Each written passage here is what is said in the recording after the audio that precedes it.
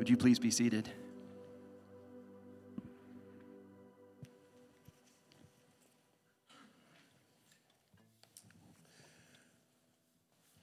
Good morning.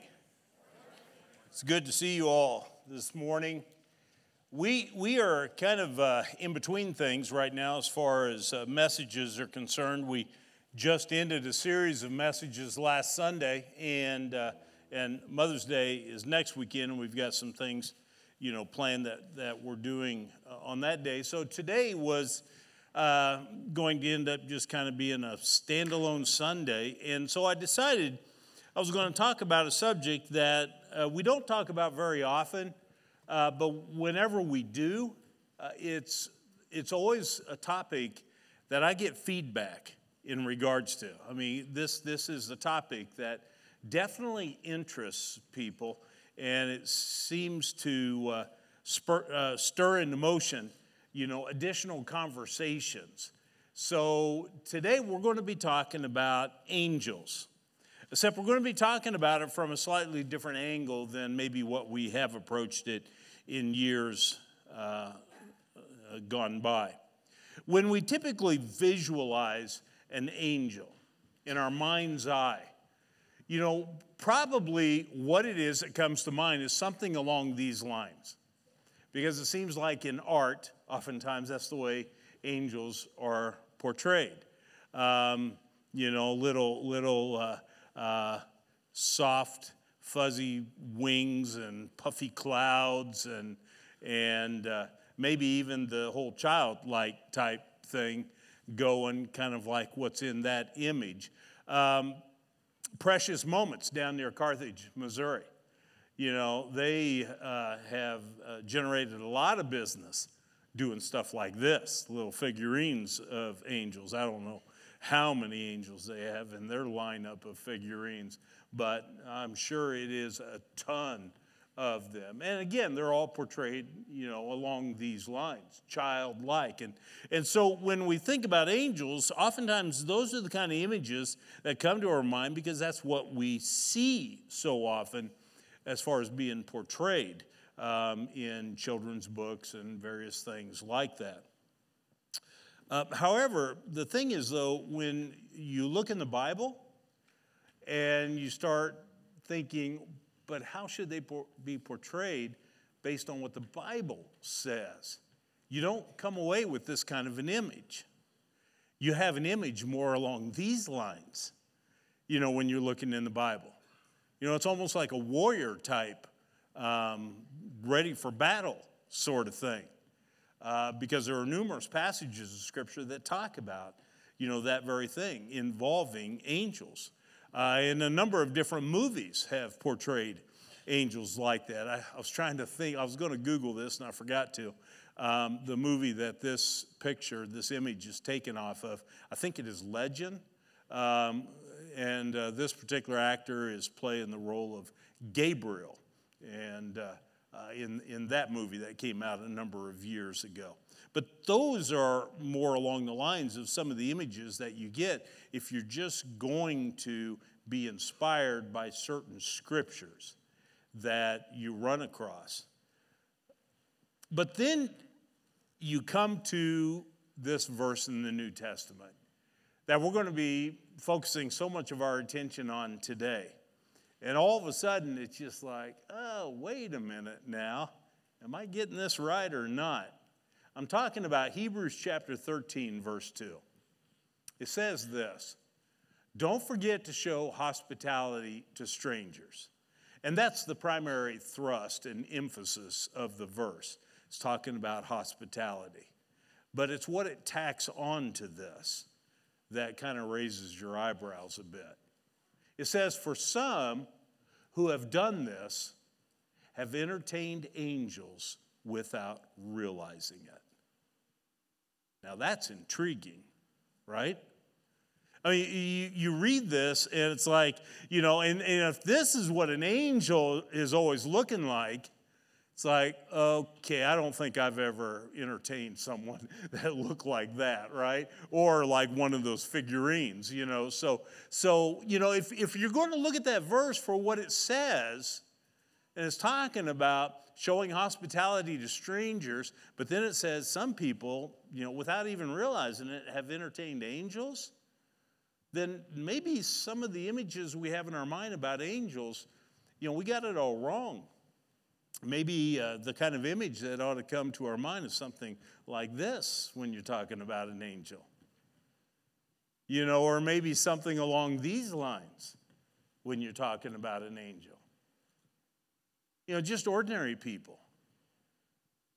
Because that would be something that clearly would fit into the second half of Hebrews chapter 13, verse 2.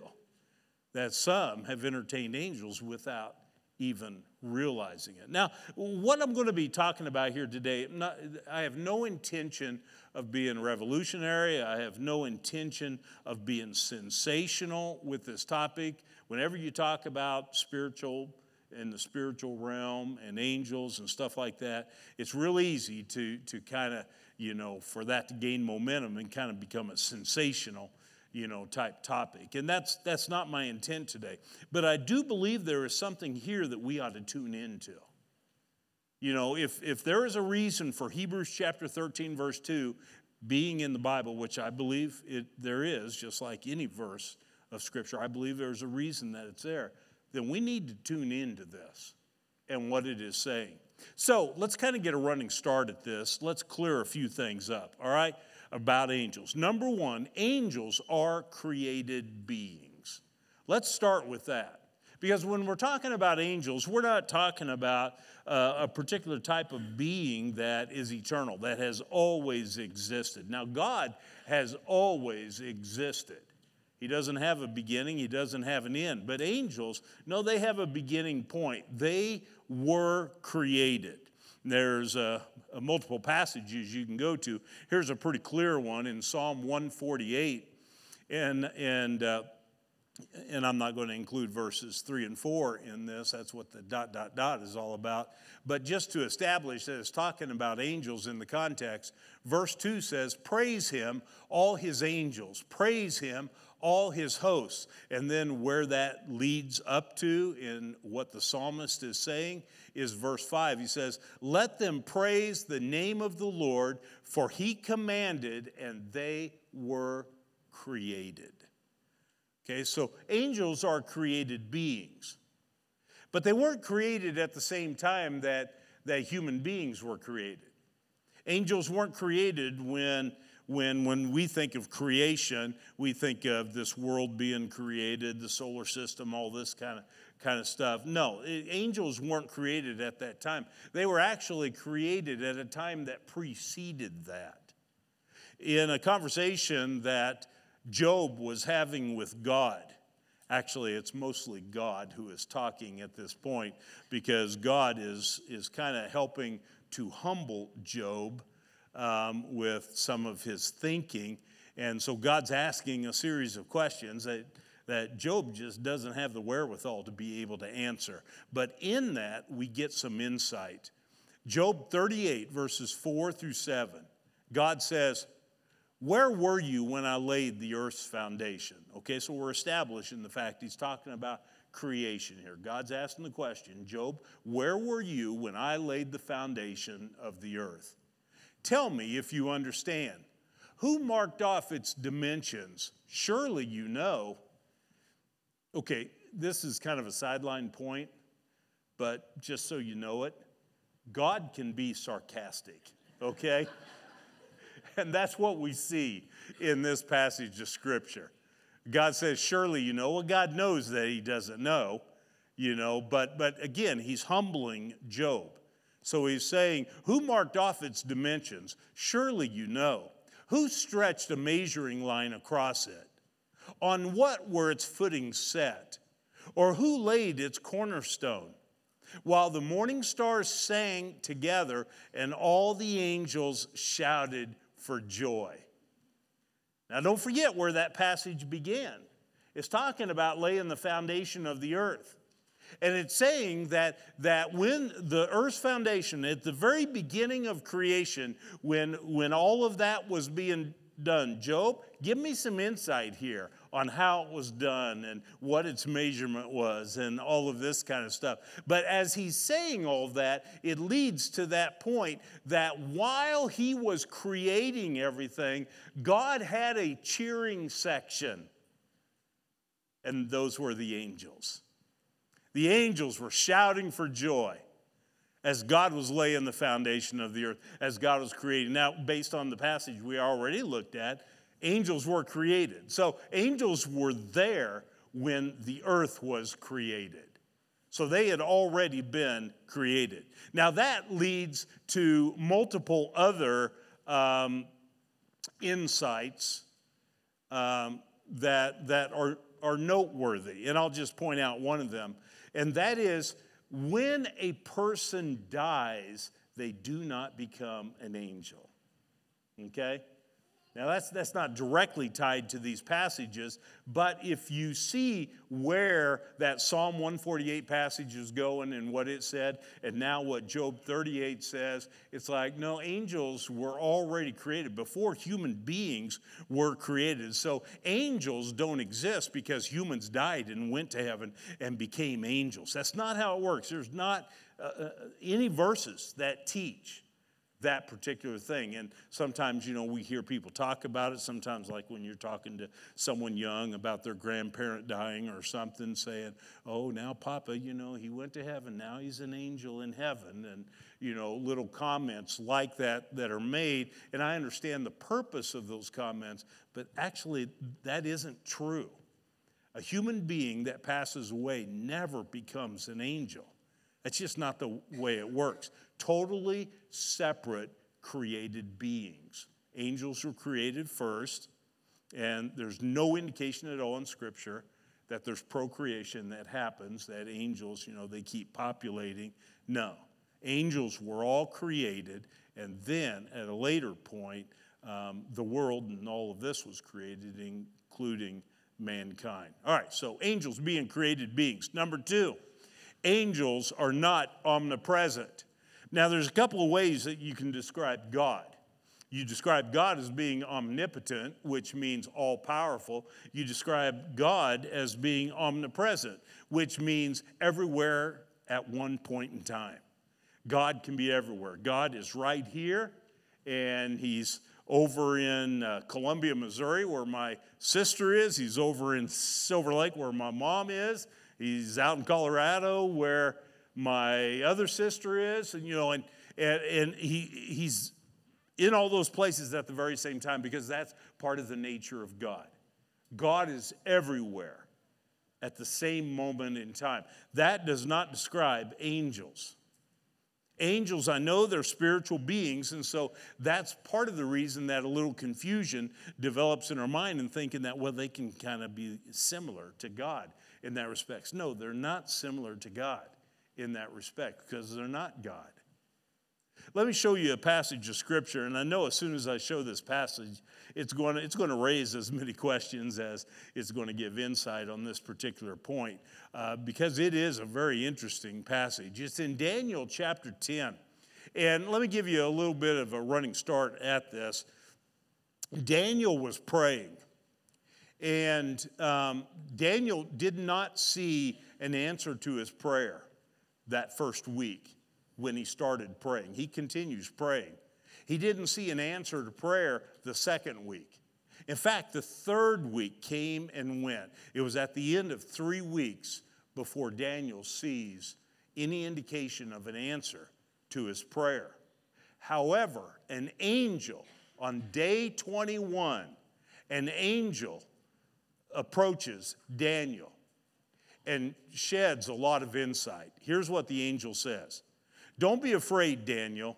Since the first day you began to pray for understanding and to humble yourself before your God, your request has been heard in heaven. I have come in answer to your prayer. This is kind of a cool thought here, is to realize that here Daniel, a human being, was praying, and on day 1, his prayer was heard, and it created some activity in the angelic realm. Because that's part of what this angel is explaining, is that, as soon as he started praying, his request had been heard and he came in answer to the prayer. But there was a problem, and that's where we're at in the middle of that passage. It says, "But for 21 days, the spirit prince of the kingdom of Persia blocked my way. Then Michael, one of the archangels, came to help me, and I left him there with the spirit prince of the kingdom of Persia. Now I'm here to explain what will happen to your people in the future." Okay, this is intriguing. So Daniel starts praying, and God dispatches an angel in response to the prayer on day one that Daniel is praying. However, that angel didn't eventually get to Daniel until the 21st day, which is illustrating my whole point here that angels are not omnipresent, okay, because he had to go from point A to point B. But there was a problem. There was this evil presence called, in this translation, it's called the spirit prince of the kingdom of Persia. There was this evil presence that basically interfered with what this angel was doing, detained this angel. And this angel was having a hard time getting past what was happening there. And it wasn't until Michael the archangel came. There's only a couple of angels in the Bible that we know names of, and Michael is one of them. And so Michael the archangel came, and that freed up this angel to be able to continue on with the mission of going to Daniel. But by this point in time, it now ended up being 21 days later, from the time that Daniel initially prayed. So there's a whole lot of stuff happening in this passage of Scripture. And like I said, it could very well create a message in and of itself. But the thing that I especially want you to see here is that an angel can only be in one place at one time. An angel is not omnipresent, okay? So just to understand that in our minds. All right, third thing I want you to understand. Angels are not to be worshiped. Now, you can somewhat understand how someone might make the mistake because the way angels at times are described in the Bible, they are powerful and impressive. And so you can kind of see why someone might get a little confused and maybe think that you're supposed to worship. And in fact, that's exactly what John the Apostle did toward the tail end of Revelation. We read in chapter 19 these words, "Then I, being John, fell at his feet to worship him. But he said to me, 'Do not do that. I am a fellow servant of yours and your brethren who hold the testimony of Jesus. Worship God.'" So John is being corrected. Don't do this, what you're about to do. You don't worship me. I'm just a fellow servant. Your worship goes to God. And so to establish the point, angels are not to be worshiped. In clearing up our understanding, number 4, angels are numerous. We don't know how many angels there are, but we know there's a lot of angels.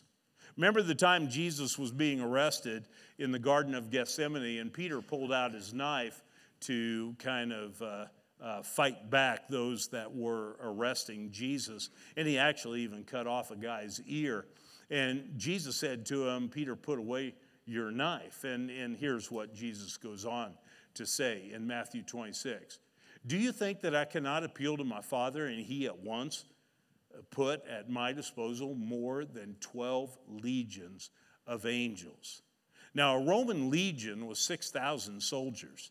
And so basically, what Jesus is saying here is all I've got to do is say the word, and there will be 72,000 angels here at my disposal.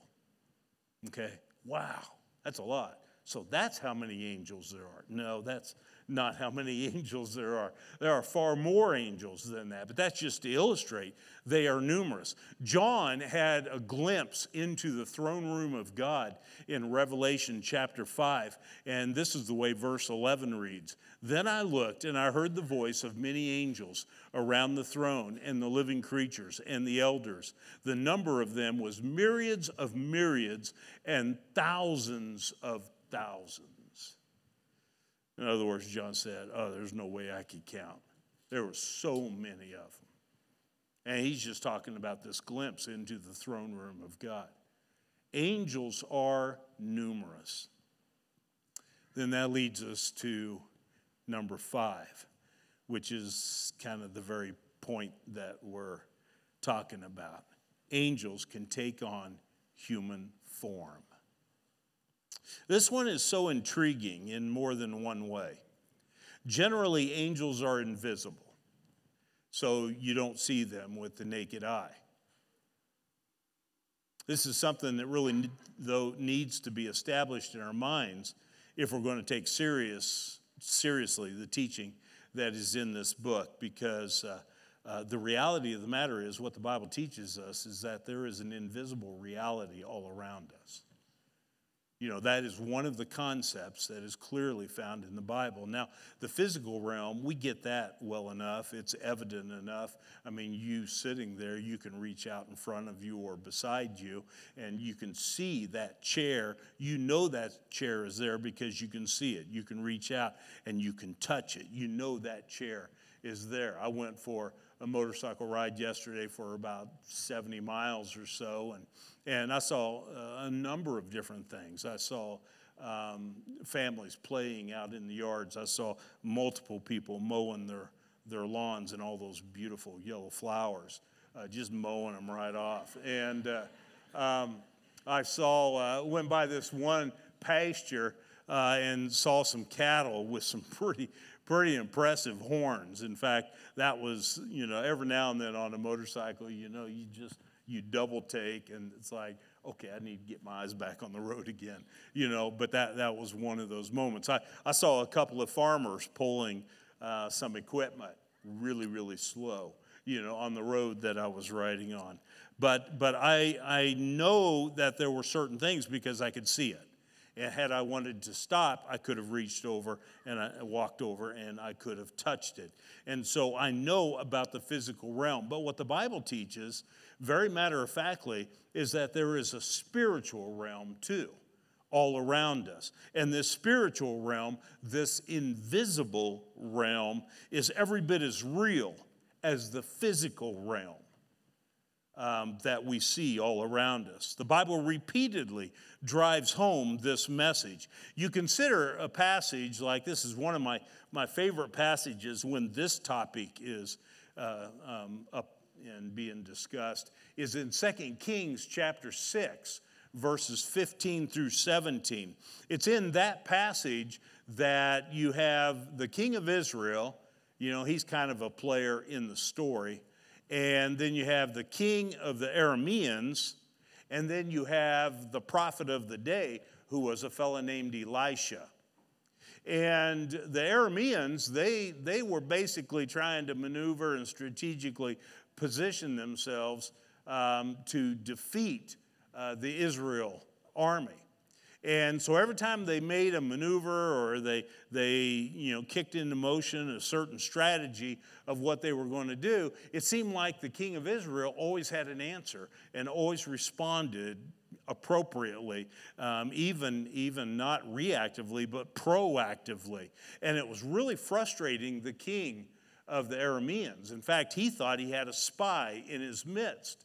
And so he's expressing frustration and anger about that very thought. But one of the guys that was serving under the king of Aram, he shared that, no, it's not one of us that's causing this to happen. It's because over there is a prophet named Elisha, and he is telling the king of Israel the things you say in the privacy of your chambers and all. And he's telling all of that kind of stuff. And so the king of the Arameans, he decides, all right, we're going to do something about this then. And so based on some intel, he figures out where Elisha is located at that time, and he sends at least a portion of his army to go there and to surround the place with, of course, the intent of taking him captive and probably killing him. And so now the story switches to Elisha and his servant. His servant wakes up fairly early in the morning and, goes out and stretches his legs a little bit, and he sees the Aramean army that has just totally surrounded the place. And all of a sudden, he's like hyperventilating in fear because of what he sees. And so he rushes back into Elisha to report to him what has happened. And the Arameans, they're here. They've got us. But Elisha is really calm. He's like, oh, no, this isn't a problem. And it's at this moment that Elisha says this, do not fear. He says this to his servant. Do not fear, for those who are with us are more than those who are with them. Now, put yourself in his servant's shoes. His servant has just gone out and witnessed that there are, hundreds, thousands of enemy forces that have encircled the place. But all he can count is Elisha and me, two. And yet this is what Elisha is saying, is that those who are with us are more than those who are with them. It just doesn't add up in his mind. And it's at that time that Elisha prays that the Lord will open the eyes of his servant so that he can see. And sure enough, when his servant's eyes are open, all of a sudden he sees in the next verse and a half or so, he sees that the hills are filled with flaming chariots and all of these forces. And it's basically the angelic realm that is all around, that he had not seen, that he wasn't able to see. But the whole time, Elisha had the confidence of knowing, hey, it's covered. It's taken care of. You see, there's basically two categories of people that we see being reflected in that story and that exist today. One are those aware of the spiritual realm all around them, and two, those that are oblivious to it, living like that it's only what they can see and touch, that's it, and kind of living with tunnel vision, in many ways. It's not my intent, like I said earlier, to try to take this topic and sensationalize it this morning. But I do want to challenge your thinking. I do want to heighten your awareness. I'm not trying to kind of make things spooky for you when you go home, and if you're in the house all by yourself tonight and you're trying to go to sleep and you turn all the lights out, and then all of a sudden you start thinking about what Brad talked about in the sermon, and the house settles a little bit, and there's a little bit of creaking going on, or maybe that shed door you forgot to latch, and a gust of wind blows it, bang, bang, and all of a sudden you're just thinking, whoa, they're all around. That's not my intent to give you scary dreams or something along those lines. But it is to help open our eyes, our inner eyes, to be able to realize part of reality. The teaching of Scripture is that we live in two distinct worlds, whether we realize it or not. There is a physical world and there is a spiritual world. And the thing is that these two worlds are not totally separate worlds. They overlap one another. And we're given glimpses of it from time to time in Scripture. There's that passage in 2 Kings 6 that I just talked about a moment ago. Well, I could just as easily be talking about the story about Balaam. Remember this? This is maybe the story that we remember a little bit better. When Balaam's donkey started talking to him, remember that passage? And more times than not, when we read that passage, that is what our attention goes to, is how incredible that an animal was talking, that God brought that to pass. But the reality is there's actually a bigger story there, than the fact that the donkey was talking.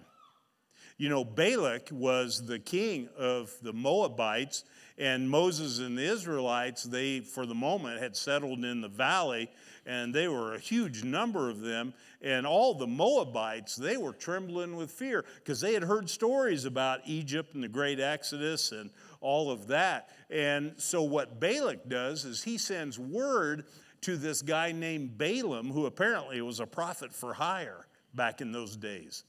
And he was asking Balaam, to come. I'll make you wealthy, but come and curse, Israel.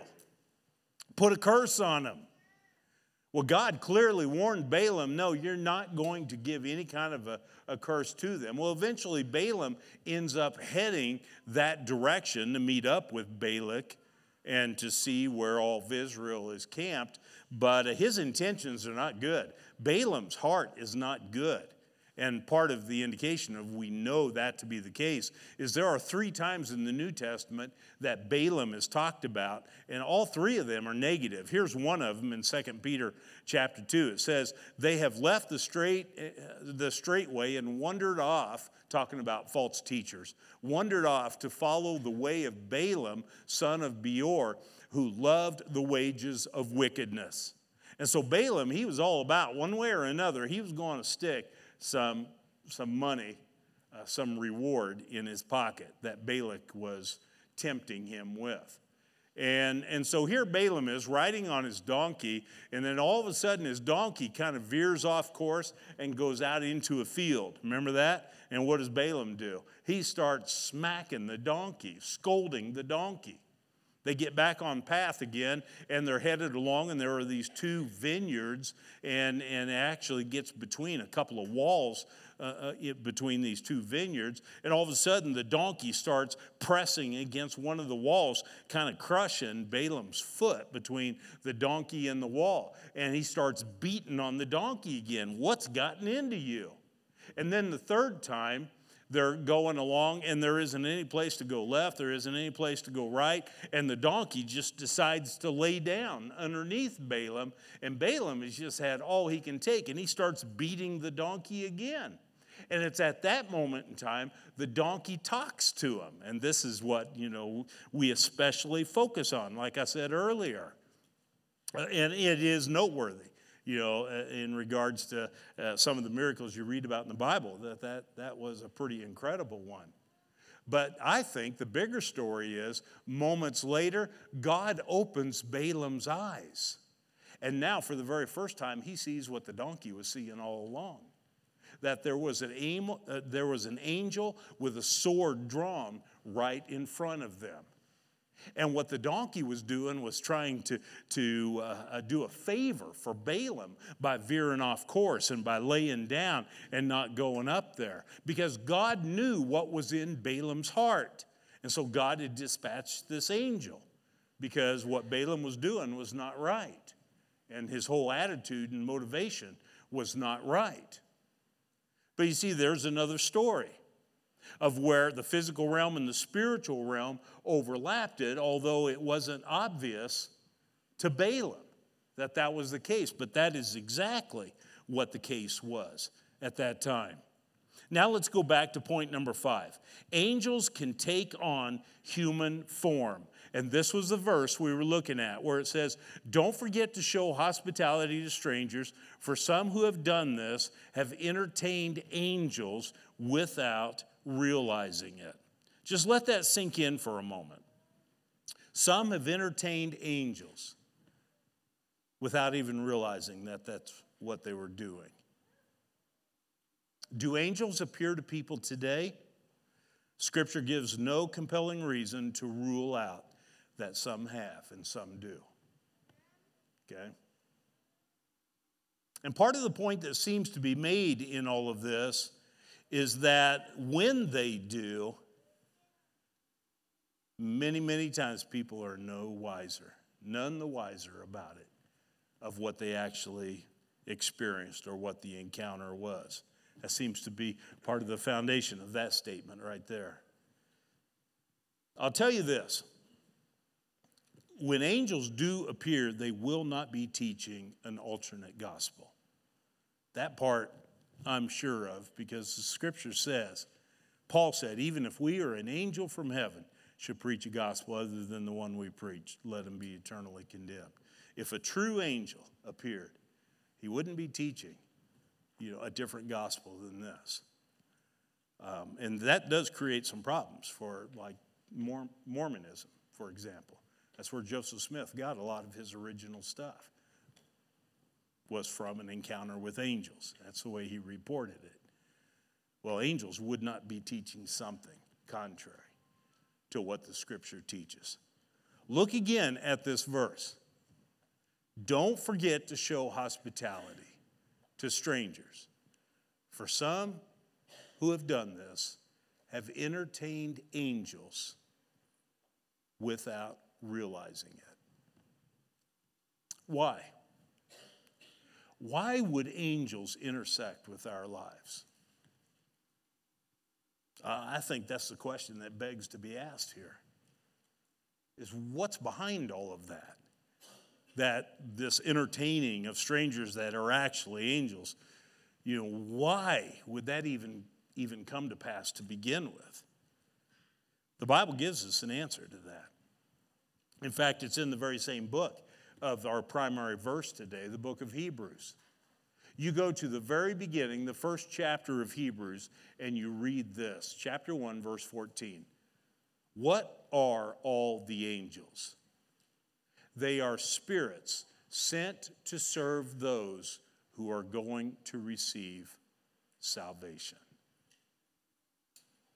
This is telling us one of the primary roles of angels. It's not the only role. It's not like an isolated role that angels have. They actually do several things, but this is one of the noteworthy responsibilities, callings that angels have, and that is to serve you and me. Yeah, that may be news to you. Maybe you've never heard that before, but there it is in Scripture. They do that in a variety of ways. One of the things that the Bible teaches very clearly is that there is a spiritual conflict that is going on. And this spiritual conflict has been going on for a long, long time. In fact, it originally started in heaven. Revelation chapter 12 is a good chapter in breaking this down for us. It's not an exceptionally long chapter. It's like 17 verses long, but pretty much start to finish is talking about this spiritual conflict that started in heaven. And the devil was basically trying to usurp the throne of God, but he was not powerful enough, and he was cast out of heaven, and all of those who fell into his rebellion were cast out as well. And that's part of what verse 12 of that chapter is talking about. It says, "Therefore rejoice, you heavens, and you who dwell in them. Woe to the earth and the sea, for the devil has gone down to you with great fury, because he knows he has a short time."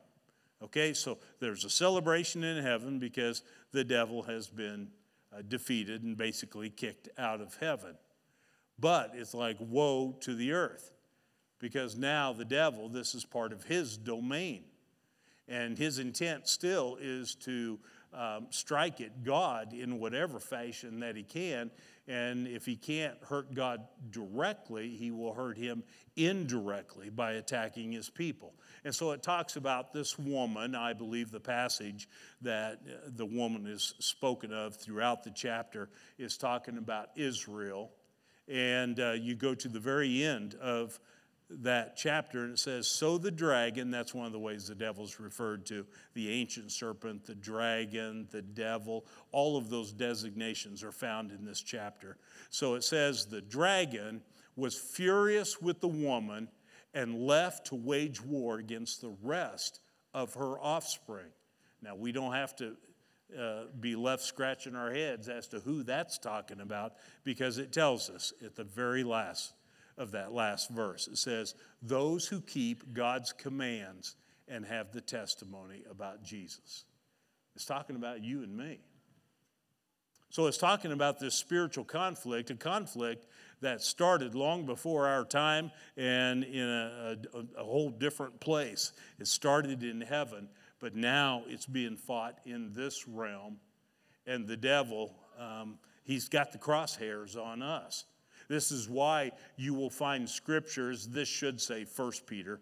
In 1 Peter chapter 5, verses 8 and 9, it says, "Stay alert, watch out, for your great enemy, the devil, he prowls around like a roaring lion, looking for someone to devour. Stand firm against him and be strong in your faith." So you see multiple passages of Scripture, Revelation 12, 1 Peter chapter 5, Ephesians chapter 6 is certainly a noteworthy passage as well, in addition to several other verses that are scattered out through Scripture that are talking about this spiritual conflict that is going on. and how the devil is targeting us. But in the middle of all of that, there is some good news. There is some good news for me and for you. I mean, besides the point that we win in the end, because that's what Revelation is all about. But there's additionally some good news. You are not alone in this battle. And this is part of what the Bible talks about. You see it in the Old Testament too. Like in Psalm 34, verse 7, it says, the angel of the Lord encamps around those who fear him, and he delivers them. We're not going it alone. Psalm 91, verse 11, for he will give his angels charge concerning you to guard you in all of your ways. Moses and the children of Israel were told in Exodus 23, I am sending an angel before you to protect you on your journey and lead you safely to the place that I have prepared for you. You see, there are multiple passages of Scripture that indicate that this is part of God's watchful care is through his angels. They have been sent to serve us, right? Isn't that what Hebrews 1:14 said? What are all the angels? They are spirits sent to serve those who are going to receive salvation. All right, so let's bring this together. This is what it says in chapter 1 of Hebrews. And when you connect it, the beginning of Hebrews, with the very end of Hebrews, what do you see at the very end? Our main verse.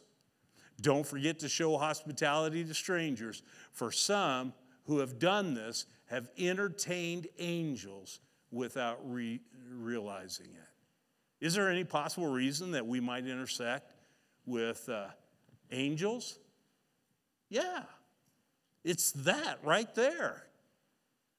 That they've been assigned to us. Now, you won't find the terminology guardian angels. Maybe, you can't. Maybe a case can be built. I've studied that before, and I couldn't conclusively draw conclusions, on that. But I do know that this is part of the mission. This is part of the role of angels. It's not in the entirety of their responsibility, but it is a big part of what angels are to be doing. So I say that to say, you just never know. The stranger that you cross paths with might be more than a stranger, might be much more than a stranger. That's what the Bible is saying in Hebrews chapter 13. By the way, you might be interested to know the word hospitality found in chapter 13, verse 2. It's the same word found in other passages speaking of the same subject, hospitality. It literally means the love of strangers. That's what that word literally means, the love of strangers. The irony is that we kind of go the other direction on that, right? Stranger danger. It's just like avoid strangers. Just, and I totally get why, we talk about that sort of thing, especially with our kids and all of this. But somewhere there needs to be some balance in all of this, because we are not to turn a blind eye to strangers. We are not to ignore them and just kind of mind our own business and just walk on by and just not make any kind of contact. It's so easy to ignore people that you don't know. But that's what Hebrews chapter 13, verse 2 is saying. Don't be that person that just ignores people around them that they don't know. Don't be that person. You need to make contact. You can say a kind word. You can give a pleasant, friendly expression, especially now that you don't have to wear masks all the time. It's saying you don't ignore them, turn the other way, and just walk on by. No, there needs to be some level of warmth being extended even to people that you do not know. Ben gave the announcement earlier, but this Wednesday night at our May primetime gathering that'll happen in this room. It'll be starting at 6:45.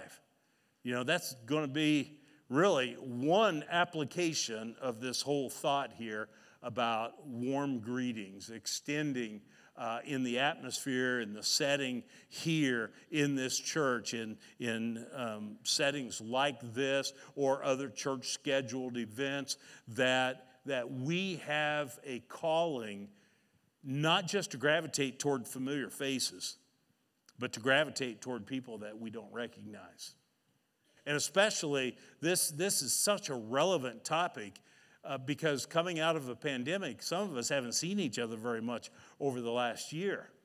And so it's so easy for us when we see each other on Sunday morning to immediately go up to one another and just spend whatever amount of minutes we have, before the service starts, to be talking with, these familiar faces and people that we've missed. I totally get that. But it is of critical importance that we extend the hospitality that passage was talking about toward people that we don't know, the love of strangers, people that we don't recognize. So that's going to be part of what we're going to be talking about Wednesday night. And that not only goes for our welcome ministry, that goes for everybody that calls this church their home.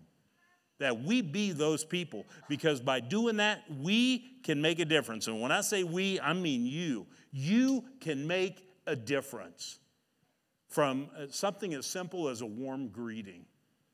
So we'll be talking about that and talking about how important that is on Wednesday night. We're ready for our time of communion now. And so in just a moment, I'm going to pray, and we're going to have our time of communion. But let me just, preface it by saying, I mentioned earlier about, we're living in a physical realm, and there is a spiritual realm that overlaps this physical realm.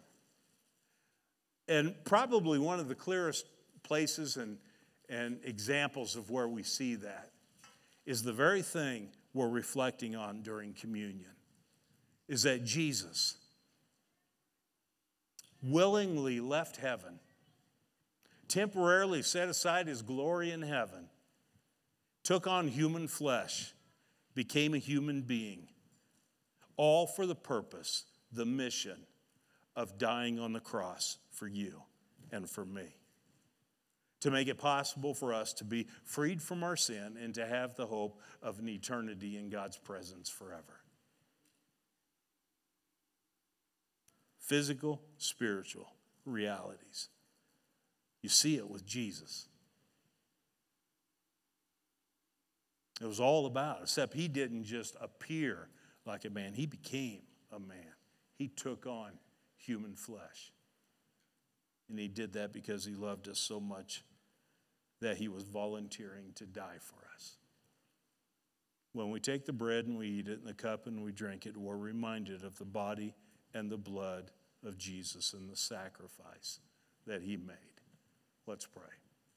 Father, thank you for loving us so much and being willing to give so much so that we could be restored to a relationship with you.